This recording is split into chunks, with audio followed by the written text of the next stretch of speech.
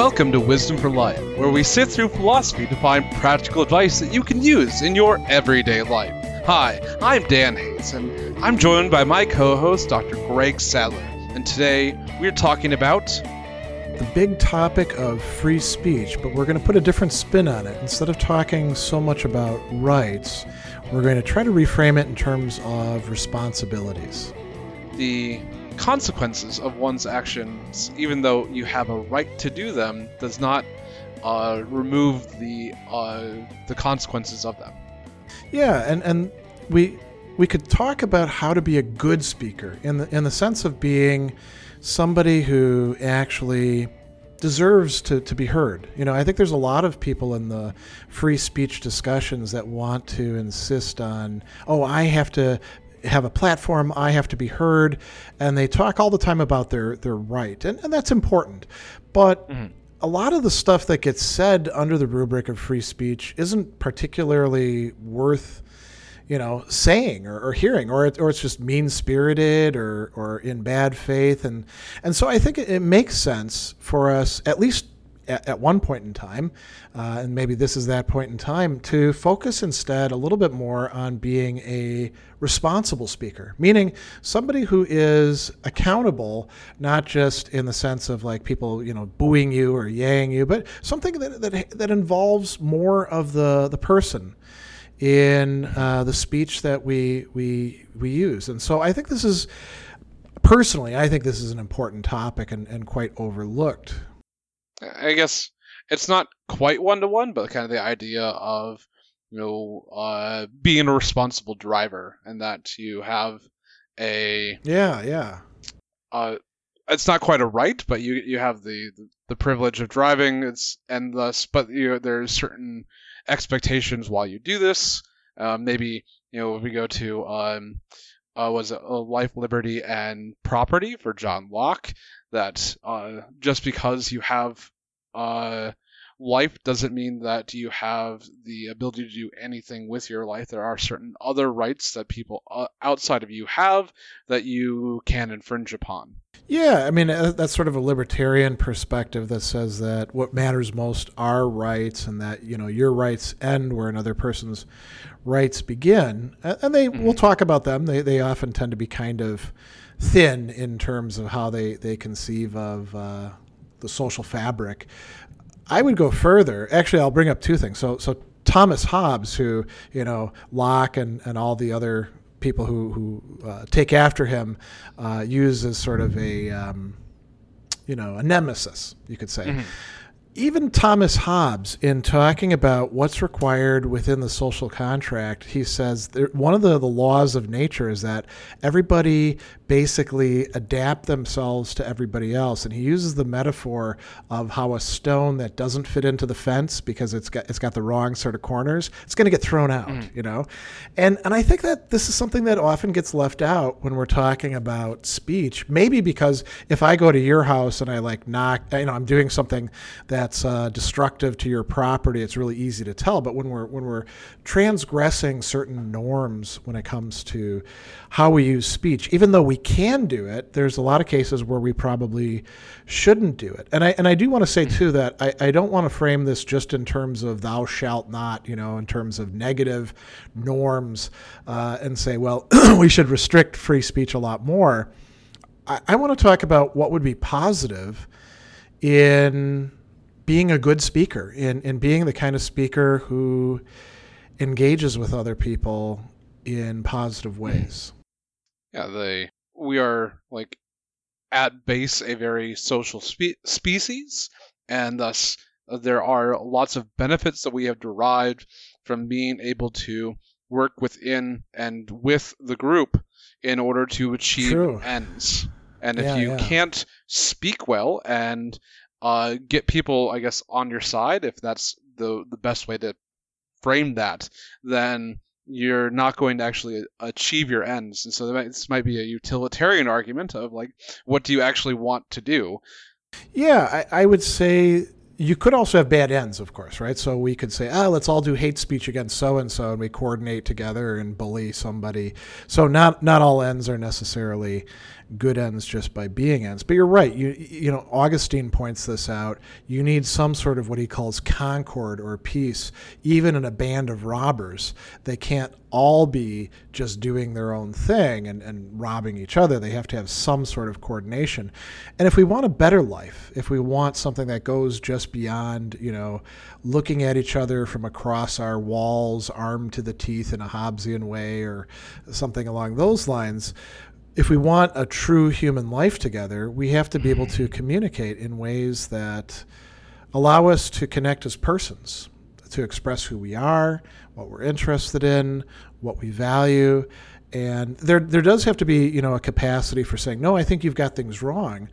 But disagreement doesn't always have to be done in you know, such in-your-face, devil's advocate kind of jerkish ways that the people who are often defending free speech see some almost like value in. They seem to think that either, you know, we have to tolerate this sort of thing because it's important for some reason or another, and we'll get into some of those ideas, like with a marketplace of ideas and those sort of tropes, or they're like, listen, it's my rights, and I get to express myself no matter how noxious and, you know, poorly formed my sentiments or conscience or whatever it happens to be are. So I think we want to think about where we want to move towards, what kind of things we want to emulate, what kind of people we want to promote, rather than just saying, well, so long as you don't break the law, so long as you don't violate these really, you know, thin norms, you're A-okay. Kind of like reminds me of, I don't know, half of the episodes of Seinfeld, which are someone commits some sort of social faux pas, and so that sets off a you know, Rube Goldberg series of events that results in, you know, the nothing that show is about. Yeah, and Curb Your Enthusiasm is just sort of a follow-up of that, right? And maybe an intensification of that. Yeah.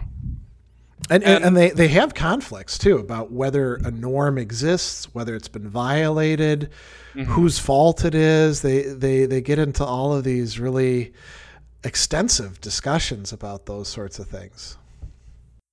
And some of the thing earlier talking about remind me of the, you know, access and who gets access, and yeah, that's a very important point. You know, just by dint of their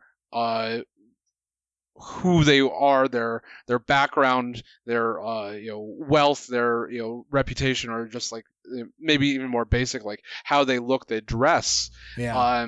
A lot of times will prevent them from even being taken seriously at the very onset. And if you are automatically dissing someone's or discarding someone's opinion based on those things, then there's also a lack of speech and the reciprocity that is expected in that. Yeah, and you can say on the flip side that something similar also happens, where some people, just by virtue of, you know, whose kids they are, or being, you know, particularly good looking, or saying the right thing at the right time to appeal to a broad audience, or, you know, we could go down the line, they get to talk and everyone else basically gets pushed out.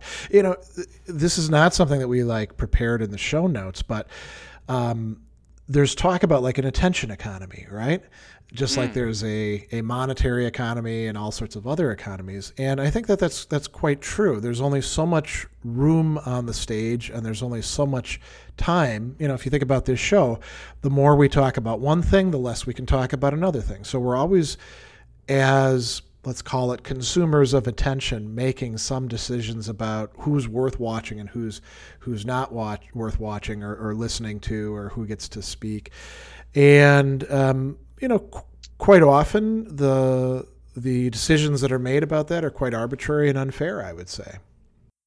not to mention, like the old adage, it bleeds, it leads. The idea that negative things and things that are potentially fearful are one of our really big biases. And I think we spoke about it a couple weeks ago, talking about I can't remember exactly the author of the study.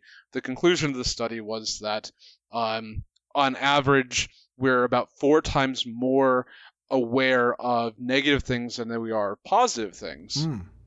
And so it holds our attention, as well as it remains within our ability to recollect significantly longer. And so if you are just out there to try to push that like mental trigger of our biases that are just built into the way that we perceive the world, or exploit some issue that's arisen that's controversial and say, hey, those people over there are terrible, let's focus on that, right?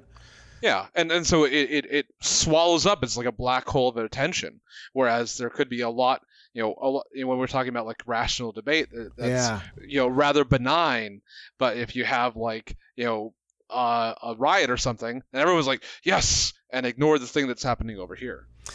Something like that was happening. I don't think a lot of people actually watch TV news anymore at given times of the night, but I remember back when we used to do that, the bigger city you were in, the more it would be dominated by crime stories, because obviously there was more crime. So like in a city like Chicago, there could be like a murder or a shooting each day. And then people would get the idea that, it's so much more unsafe here than it is in Appleton, Wisconsin. And Appleton could be, depending on when we're talking about it, might be more dangerous than Chicago, less dangerous than Chicago. You can look at the stats for that sort of thing. But because the TV news cycle worked the way that it would, you would get a lot more of that, and that would draw your attention. And also, Chicago has a lot more news stations than Appleton does, and so if you want to compete and draw the viewers, well, there's that too. Yeah. We could talk. I mean, we could actually do like a whole show on the attention economy sometime, perhaps. But let's come back. So maybe let's go back to speech. Yeah. So I think that typically, and I might be wrong about this, so it's not like I've done some sort of scientific survey of this, but I think that most of the time that people are talking about freedom of speech, they're framing it in one of 2 main ways, or they're framing it in another way that's even less productive. So one of the really common ways is to frame it in terms of rights and rules, to say, okay, there are certain rules, you can't cross these, and anything else, it's your right, you can say whatever you like. And then, that's not going to work for reasons that we'll talk about. It leads to all sorts of crazy paradoxes and leads to conflicts. But the other way that John Stuart Mill is probably the most famous proponent of is to say that there's a kind of social utility. There's a usefulness, a greater benefits over harms in allowing as much freedom of speech as possible and not censoring or punishing, or however you want to frame it. So there's sort of like a deontological approach that's focused on rights and rules, and then there's a utilitarian approach that says, well, people might say really terrible things, but overall it works out to everybody's benefit if we allow this sort of thing, even though it can be hurtful to some people. And then, but I would say in extension to Mill, like on Liberty, he is defending the freedom of thought of discussion, but it is in the collective pursuit of truth. It's not freedom of thought and discussion for its own sake, but it has to have some ends of the pursuit of truth. Yeah, and that's something that I think a lot of free speech advocates sometimes they give lip service to that. They're like, well, marketplace of ideas, it's going to work out better for all of us. And then they say horrible things. And you're like, I'm not sure that's really advancing the discussion here, or you could say like, well, how many times do you have to like spout Nazi propaganda for us to actually have gotten the message that maybe this is one thing we need to engage with, the use of Mill is quite often itself disingenuous, I would say. Right. I would say as well. Saying, go ahead. I said you were saying. I think that in addition to these two more principled approaches, there's also some people who are just quite selfish about it. And they invoke freedom of speech just so they can do whatever they want to, or say whatever they want to, rather. So, we could call that just sort of a plain egoist approach to it. And, these are usually the bad actors in it. And I do want to say one thing, though. A person could be a bad actor at one point in time, and then maybe they get older and they start realizing that the way that they're doing things is hurting people, and they change their views about it and try to make amends. And so we don't want to like condemn somebody once and for all for their terrible uses of freedom of speech, especially when they're younger. But we do have to hold people accountable, and I think this is where the paradoxes start to arise, because people who say, freedom of speech means I get to say whatever I want, they often don't want to accept the consequences that come with it, which means everybody else gets to say whatever they want, which could include, hey buddy, you're a jerk and we don't want to spend time with you. Right. Suddenly then, you're not respecting my freedom of speech, you're censoring me. But that's equally freedom of speech, bro? Right? What were you saying? Yeah. You mad, bro? Yeah.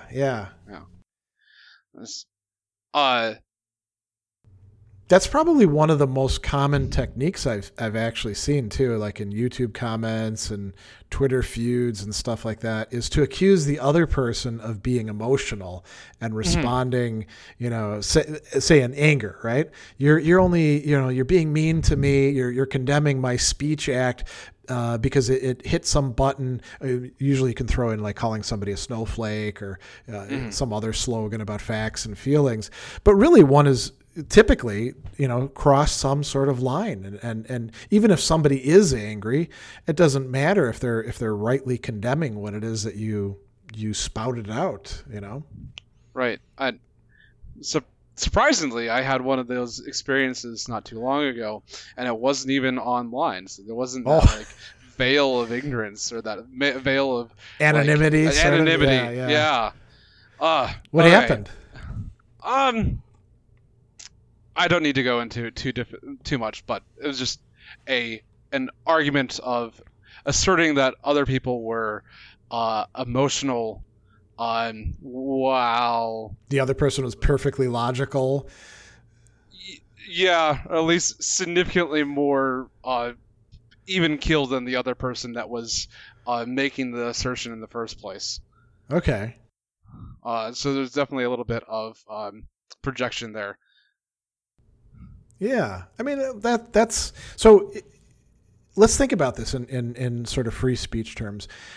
I don't think that we want to have some sort of universal norm where you can't point out to other people, hey, you're being emotional and that's affecting the conversation between us. And if you're going to talk to me in that way, maybe I won't talk to you right now. Maybe I'll wait till you calm down and we can approach this. We don't have to buy into the pure logic, reason, fact sort of ideology that's out there that some people seem to have. And those are people who are never in very close contact with any three of those things, even though they use None of us are Spock. Yeah, exactly. And we wouldn't want to be, But I think that it's a perfectly valid use of one's freedom of speech to say, I'm not going to talk with you. I mean, this is what Mill calls the social sanction. He thinks that, maybe everybody should have the capacity to say what's on their mind, but then you can turn your back on them if you want to. You don't have to engage with them. I think that a lot of people who insist on how important freedom of speech is, they're not just demanding the right to say something and say it once. They're demanding the right to say it over and over and over again. They're demanding acknowledgement and recognition from other people who don't agree with them. And they're trying to get something more than, let's say it like this, they're trying to get something more than they deserve on the face of it, under the rubric of free speech.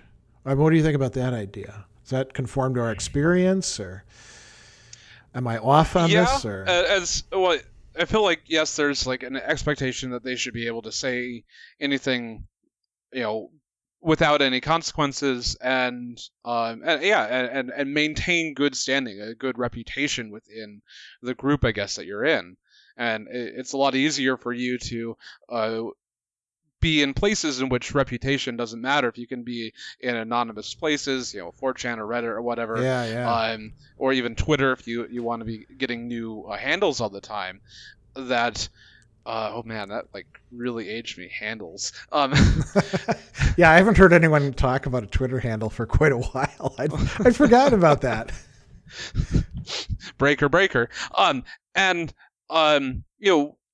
There's definitely like that, once again, that social aspect, that if you're in a group and someone is constantly, like if you're in your friends group and one guy is constantly like breaking the social norms within that group, eventually he's just not going to get invited out anymore, because he's kind of abusing his position and he's losing that reputation the entire time, and there's that loss there. If you have anonymity, then you can just keep on poking buttons and slinging turds or wherever you need to go. Well, that's actually a good set of points. I think that again, Mill calls this the social sanction. There's all sorts of ways of thinking about this. We could ask, well, is that a use of freedom of speech that just has to be respected just as much? So if I am on Twitter and somebody says something that's overtly racist, and I say, "Wow, you're saying something that's really awful. Maybe we should boycott you," right? They call this cancel culture now, right? Am I transgressing? Am I going too far in doing that, or is that a legitimate use of freedom of speech? I think that if we're going to like open up the gates and say, well, we're going to be very permissive, then you got to accept that just as much as somebody being quite offensive. Yeah, I guess I would like to break down cancel culture, because there's definitely a portion of cancel culture that you could definitely call just a straight boycott.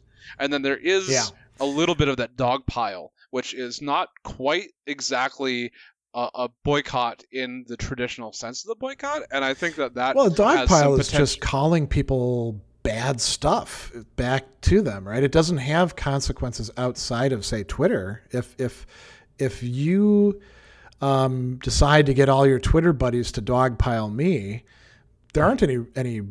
I mean, I feel bad, right? So you hurt my feelings and all that, but there aren't any real world consequences outside of that. You're not hurting but my. There are some, like I'm taking extreme cases, obviously. And so there was the woman, I believe she made some joke. I can't remember what the joke was. Oh, the one who flew to Africa, racist. Right? Yeah. And then lost her job at the time that she got off the plane. In that case, though, I don't think you can say it's the dog pile that. Well, I don't know. I mean, the employer fires her. Made right? it more aware that people that was aware, like unless her employer was specifically watching her Twitter and like going like, well, should I be looking at all my employees and make sure that none of them ever say anything that like might be a little untoward. And I guess it feels like sometimes the response is greater than the infraction originally done. It's like a miscarriage of justice. Yeah. Well, that's interesting. I would say that any sort of, if we want to call it justice, in the sense of people getting payback or getting remotely what they deserve, it's always going to be pretty crude, right? It's never, right. When it's something like people piling in on Twitter or on, I don't know, Facebook or something else in social media, I don't think you're going to get an exact punishment fits the crime sort of thing going on. And we can also think too, like, so let's say somebody's been saying a whole bunch of egregious things over time. Should you like have exactly that number of tweets going at them saying, you're a jerk, and maybe being racist is more hurtful than just calling somebody out on their racism. Although from what a lot of racists say, it seems to be very painful to be called a racist. Oh no. Well, I think it's very painful. Wilting Lily here. Yeah, it's probably more painful for people who don't deserve it than people who do deserve it. But people who do deserve it quite visibly get very upset when you call them out on it, or they say yes I am, and they try to justify it. But here's the point. There's also like go ahead. The difference between like, the idea being racist is really bad, and everyone seems to agree upon that. And then like there's the idea that as long as I'm not like overtly saying specifically racist things, and like dog whistling, right? Yeah, or like saying things that they might not explicitly know is racist, but is definitely racist, and someone calls them out on that, then they get really offended because they're like, I'm a good person, and you're saying that I do something that only a bad person says, instead of trying to kind of remove them from whatever the perception you are. Is like, I did an action, and my action doesn't always make me. I have the ability to learn from that action. And that seems to be one instance where people get really offended because they don't realize the damage they're doing. Yeah, that is quite true. I mean, and I think you can generalize that about people engaging in anything that's transgressing some norm that they probably should know about but don't know about, right? Mm-hmm. So if I don't know, when I was a kid, and you might be able to relate to this too, there's a lot of debate about whether you should ever spank your kids. And the psychological data seems to be saying it's probably a bad idea to do that, mm-hmm. But I grew up on a street where there were very few kids who weren't spanked at all. They just got timeouts or alternative punishments. And then there were a vast majority of us who did get spanked. And then there were kids who got beaten. And you could kind of tell the difference between. Some people would say, oh, it's all illegitimate use of force. But we would say, no, I mean, that over there is definitely illegitimate. This over here, I don't like it, but I kind of had it coming to me, and I learned my lesson, and I'm not going to do that anymore, And then there were some borderline cases, of course. And some of the people who were not using corporal punishment might be just as terrible and abusive, just in other ways, emotionally abusive, verbally abusive. Anyway, right. What was the point I was trying to make with this? We're trying to find degrees. Yeah, and so if we think about somebody now in the present who realizes that they shouldn't have spanked their kids, right? Mm-hmm. They might have been in a position where it's harder for them to grasp that back then. It was still, if it was wrong, it was wrong. Right? Mm-hmm. And so we can sort of retroactively read that. And that's why we feel things like remorse, and we grow as people, and we say, holy, I was doing this thing before and I shouldn't have been doing that, right? That's almost part of the maturation process, I think, for most of us. I know I've got plenty of stuff where I did, and said boneheaded things that I'm happy I don't do anymore. Yeah, I absolutely agree. A number of things, especially things that would trigger my anger or whatnot, that I made sure not to do. And getting those out of my regular rotation of actions is a big boon to my overall well-being. Yeah, that's as well quite as true. That, and the well-being of those people that I love and live with, or even have to work with. Yeah. I mean, anger in the workplace could be a big problem.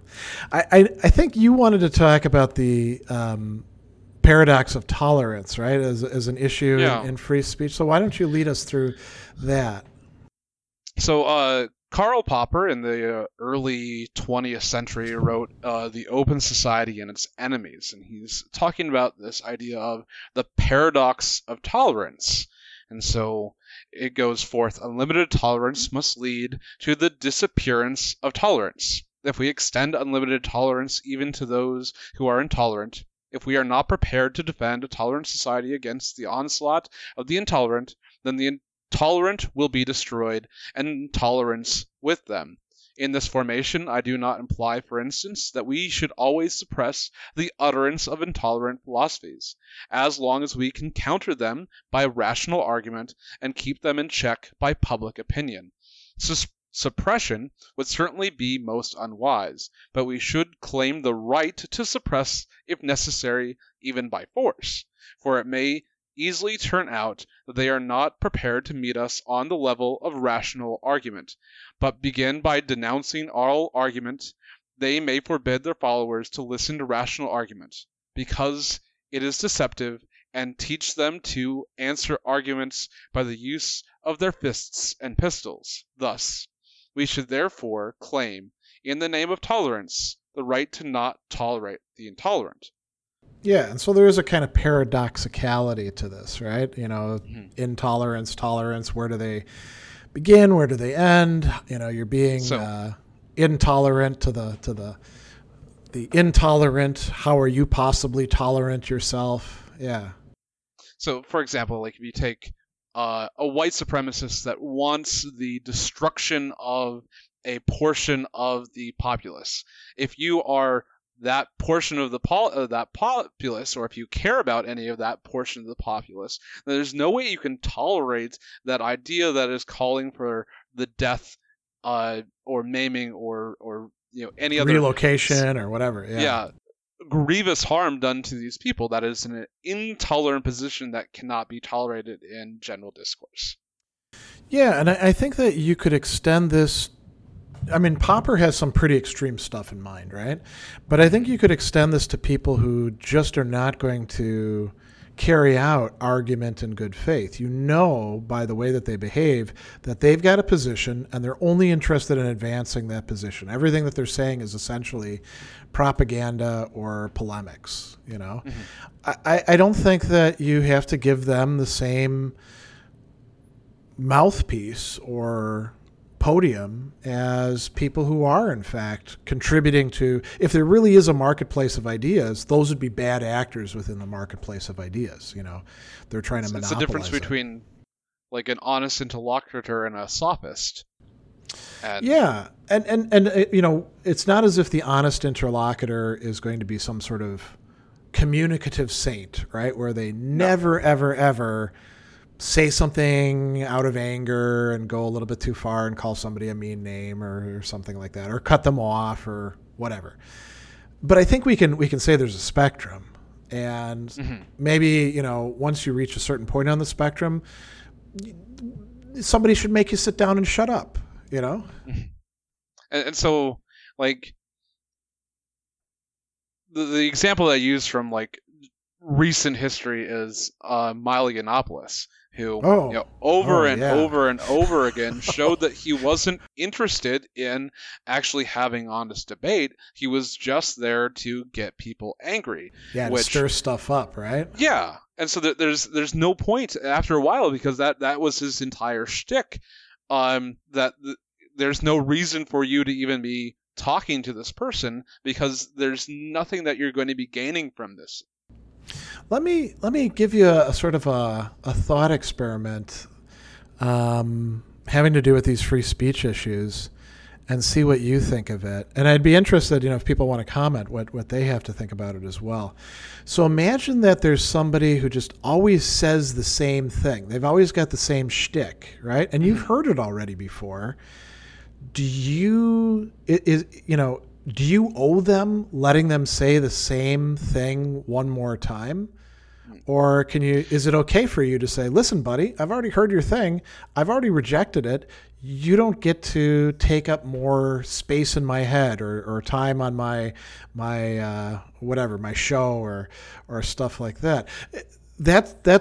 So there's that scenario. Now, what if you're talking with them, and let's say it is on a show, and you've got viewers who haven't seen this person before, but they're going to say the same thing. It's exactly the same thing, and it's something that's really obnoxious, and they're going to say it in the same obnoxious way.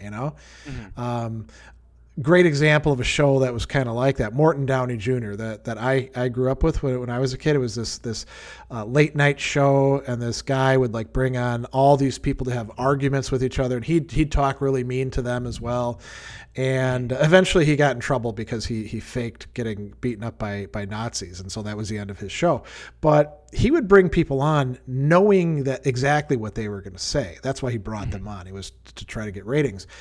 I kind of think that's the wrong thing to do in most debates. But what do you think about it? So you got the scenario of you're talking with this person and you know what they're going to say. Do you owe them another hearing of the same endless thing?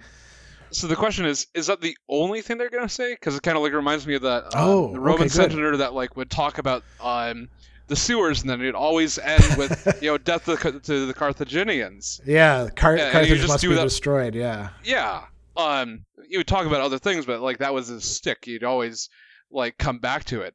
Is it solely that, or are they talking about other things as well? Well, that's a good question. So imagine that no matter what the conversation is, sooner or later they're going to bring it back to their as we call it, hobby horse. This thing that they're obsessed with. Okay, so I guess if I was just having a one-on-one or a small conversation with him, then eventually I wouldn't have the conversation because we've already had that conversation over and over, and I feel like there's nothing more to go about. But there's definitely a difference within if you're having a conversation or if you're having a debate in front of viewers.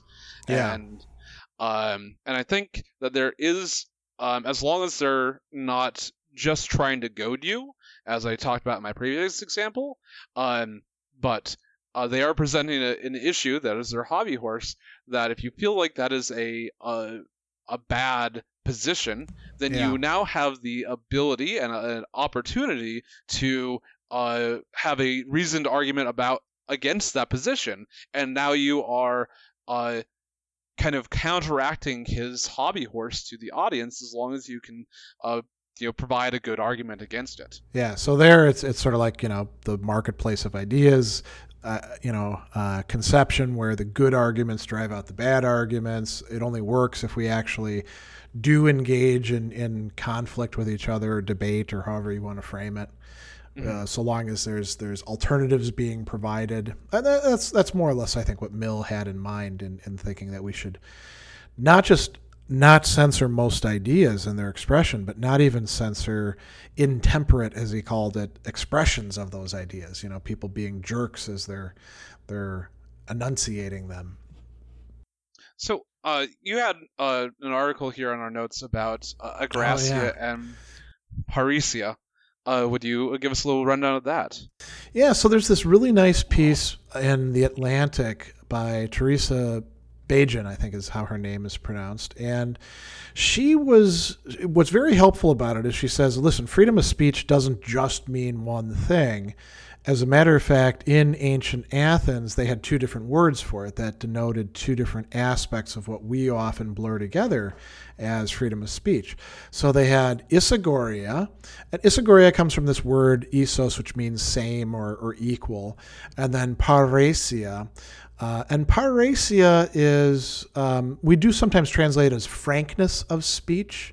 So you may see it in Greek texts talked about that way. So isagoria was an equal right to participate in public debate, meaning that it's sort of like when you go to a town hall, so long as you haven't managed to get yourself kicked out, if you want to go to the mic and ask a question, you can ask a question, right? They may not actually, you might not like the answer you get, but you at least get to say your piece. Parrhesia is being able to say what you want to, when you want to, and to whoever you want to. So those are two different things. And, in a way, parrhesia is, think of it as like trumping isagoria. And what she was pointing out, and here, I think this is quite helpful, is that sometimes some of the people talking about freedom of speech have in mind that everybody gets to actually express themselves. Sometimes they just mean everybody, or at least some people, get to say whatever they want to whoever they want. And without consequence. That's the other part that goes along with it, right? Yeah. Being able to Be a jerk if you want to verbally. And I think there's some real tensions here because let's say I get up and I'm a person who can talk for a long time, right? People will sometimes have me in to give a talk and they're like, hey, can you talk about this? And I'll be like, yeah, I can talk about that for half an hour, or an hour if you want me to. And, if I do that and I'm not being attentive to anybody else. Now, when I talk, I'm actually usually engaging with the audience and asking them questions and getting them, involved because I like to do that. But man, some people will just talk at you. I mean, we've had some university lectures like that, right? I don't know. Maybe you didn't when you were a student, but I had some who would just talk, never like, asked a question or engaged us in discussion. Well, that's not fair, right? That's them getting to have freedom of speech, and that's freedom for all the rest of us just to sit and listen. And not get to participate. And so Isagoria would say, no, everybody has to have a chance to talk if they want to. And so if you think about how freedom of speech works out in real life, it's not often Isagoric. The boss brings you in and says, oh, I want everybody to give their ideas. There's no bad ideas. We're just brainstorming. And quickly, you realize that not everybody's ideas are welcome. And some people won't get a chance to talk, There's some cases where it doesn't make sense for everybody to talk. If you go to a rock concert, that is not an Isagoric sort of thing, right? You're there to hear the band. And even though they ask you, how's everyone doing tonight? They're not going to hand the mic around and well, I'm doing pretty good.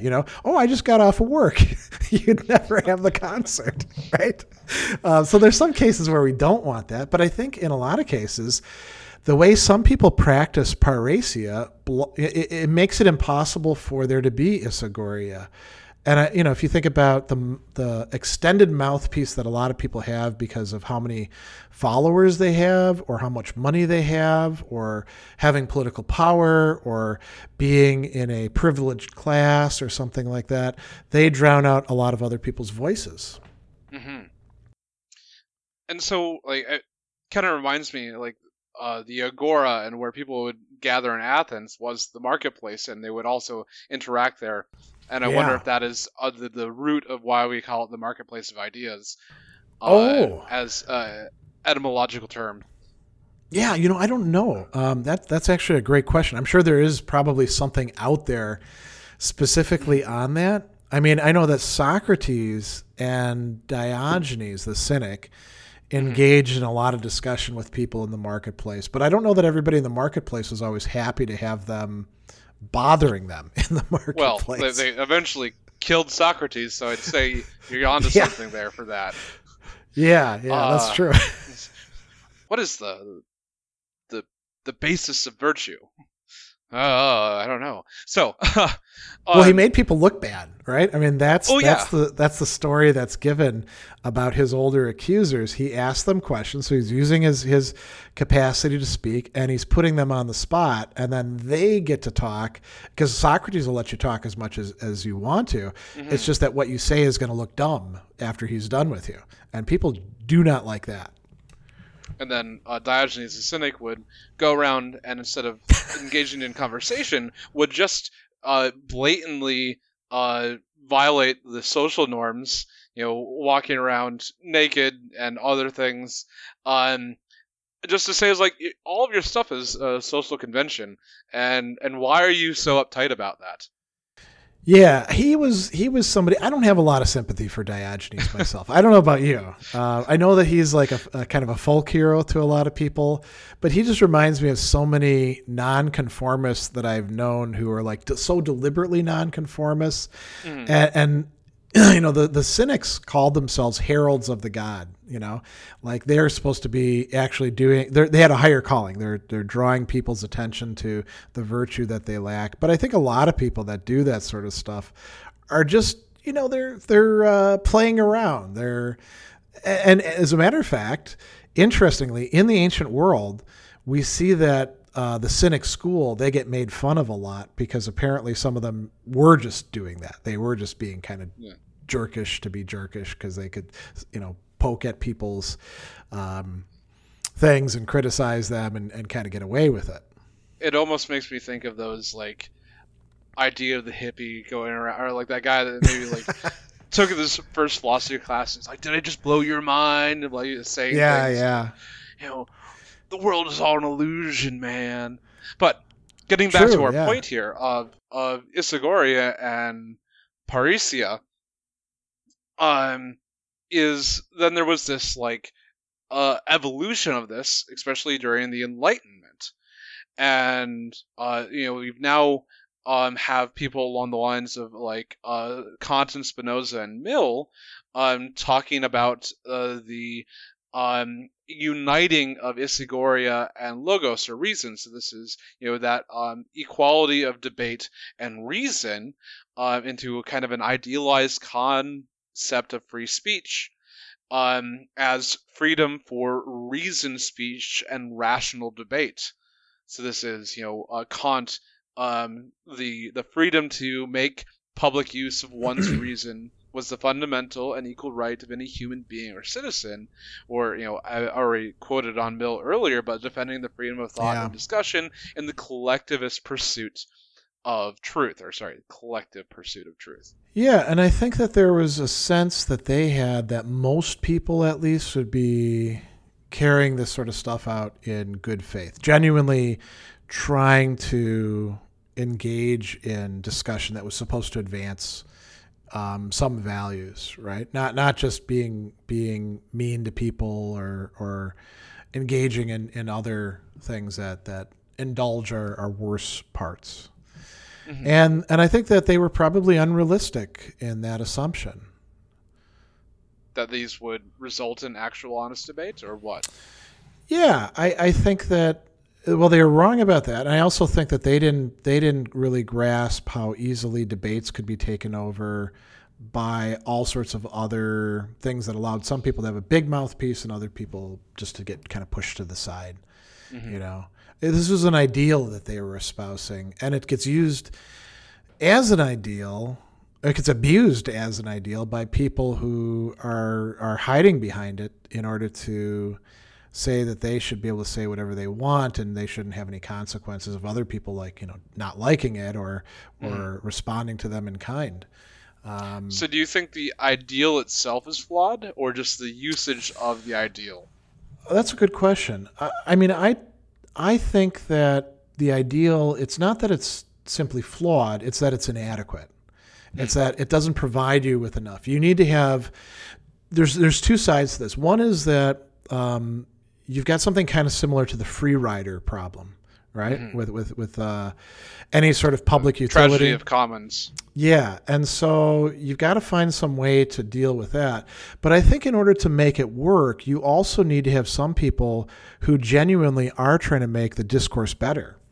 And so this is where, again, I think it's useful to talk less about rights and more about responsibilities. And what is it to be a responsible person with your speech? And I think part of that is accepting responsibility for what you say. Socrates is a prime example there, right? He did, in fact, allow them to execute him, which involved him actually drinking the poison. I'm not saying he had an out. He could have gone and lived at a friend's villa. Yeah, exactly. Crito had bribed the guards and was like, "Hey, come on, let's get the hell out of here. They don't like you. They treated you unfairly." And Socrates was like, "Well, let's consider this." And by the end of it, he's not going anywhere. So that's part of it. I think you also, being responsible would mean taking responsibility for being well informed. Maybe there's a duty if at least in certain discussions, like if you're going to talk about COVID-19, you need to have actually done some basic research, and research is not watching a single YouTube video or something like that. It's learning about what public health is and, also maybe have a little basic skepticism so you know how to actually find good information. That's important too, what we call information literacy, And then I think not every debate needs to be hashed out at every time, so there's a prudence about what we're going to talk about at what time. There's some topics that we probably shouldn't talk about with certain people or with children.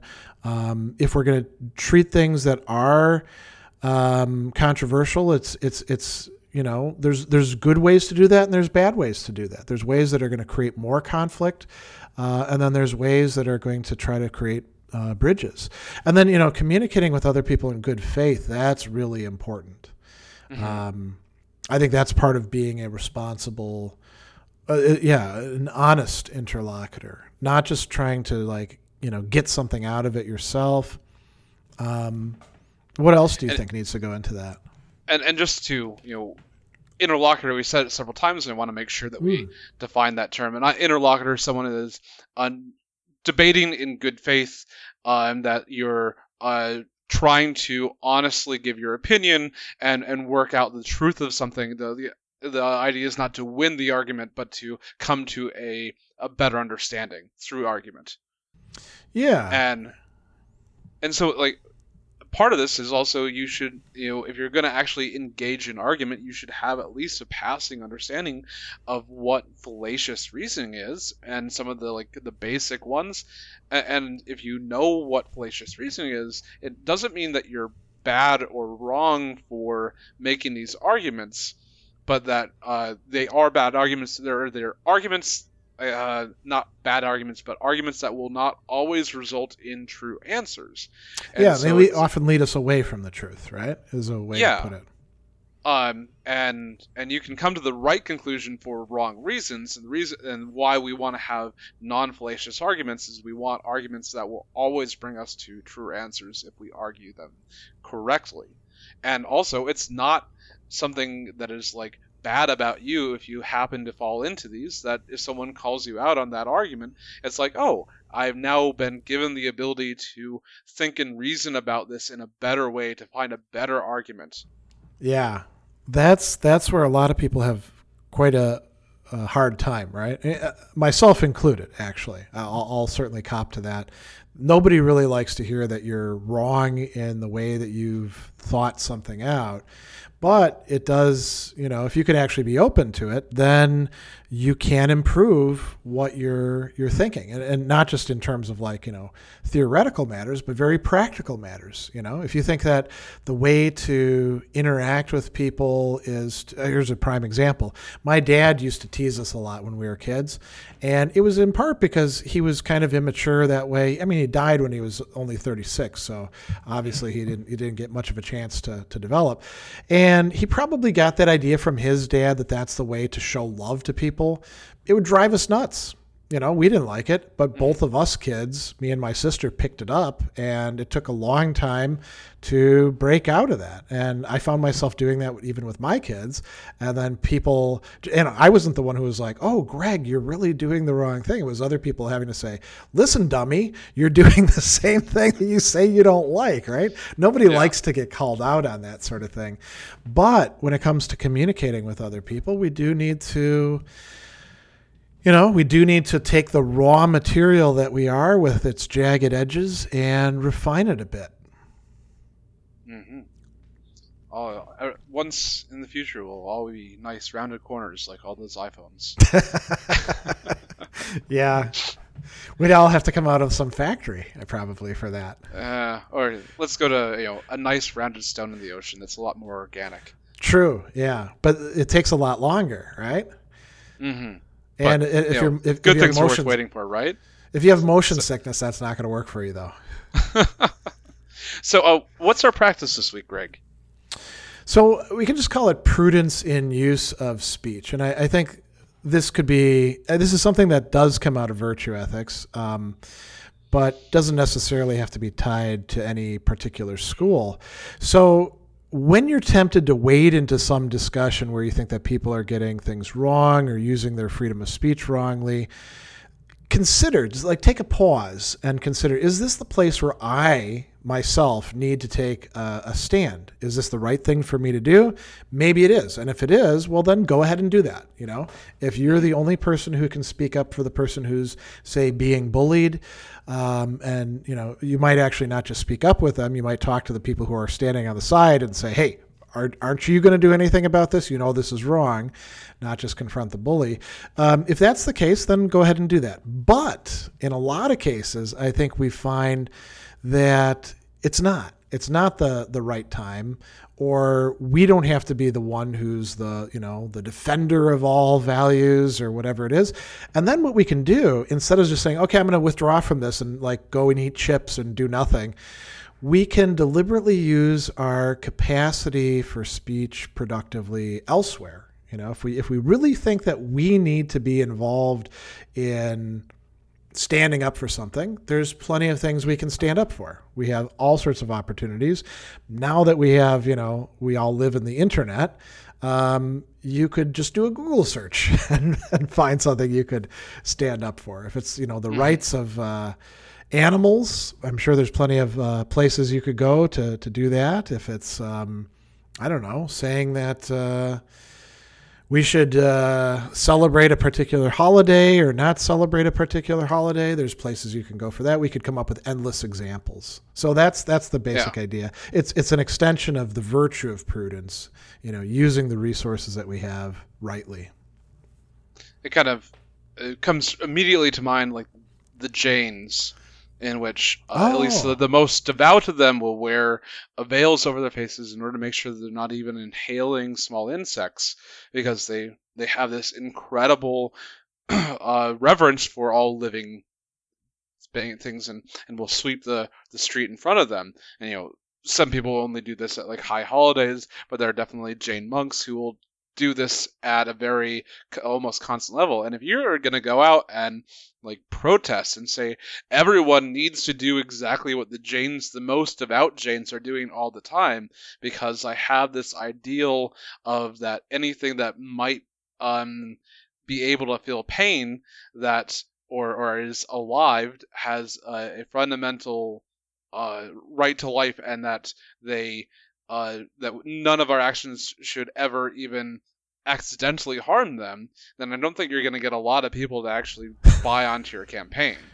No, that's a very tough one. The Jains are probably, that's one of the most difficult spiritual paths just in that extent to follow. And when you read, I used to teach about them and when I taught world religion classes, and I read some Jain scriptures, and man, the stuff that the renunciants do is intense. But coming back to this, I mean, that's very far removed from where we are. There might be some point to people getting their feelings hurt. Some of the time, it could lead to useful confrontations, reconsiderations of their own position. I know I benefited quite a bit, even though I didn't realize it at the time, from people telling me that I was wrong and being a jerk. So, but it can be done in different ways. This is where we, again, come to the responsibility of speech. Just because we can say something doesn't mean that we automatically should say it, or we should say it in the way that we want to say it. We should probably think about the other person. And there's a lot of cases where perhaps even the people who are being jerks, we don't have to necessarily fight fire with fire, I wonder, it seems like there could be a meeting in the middle somewhere. I don't know if it should be like 80-20 or something. But of like, there are certain things that I guess you can't control, and you can't control the other people's actions around you, right, and their speech. And so there's definitely things that are very rude and socially inappropriate. But there's also the things that are just kind of annoying, and that does not hit the same level of offense as other things. And so we should probably be aware of that and try to modulate to what is actually the things that are beyond the pale. When we're calling things out, for example.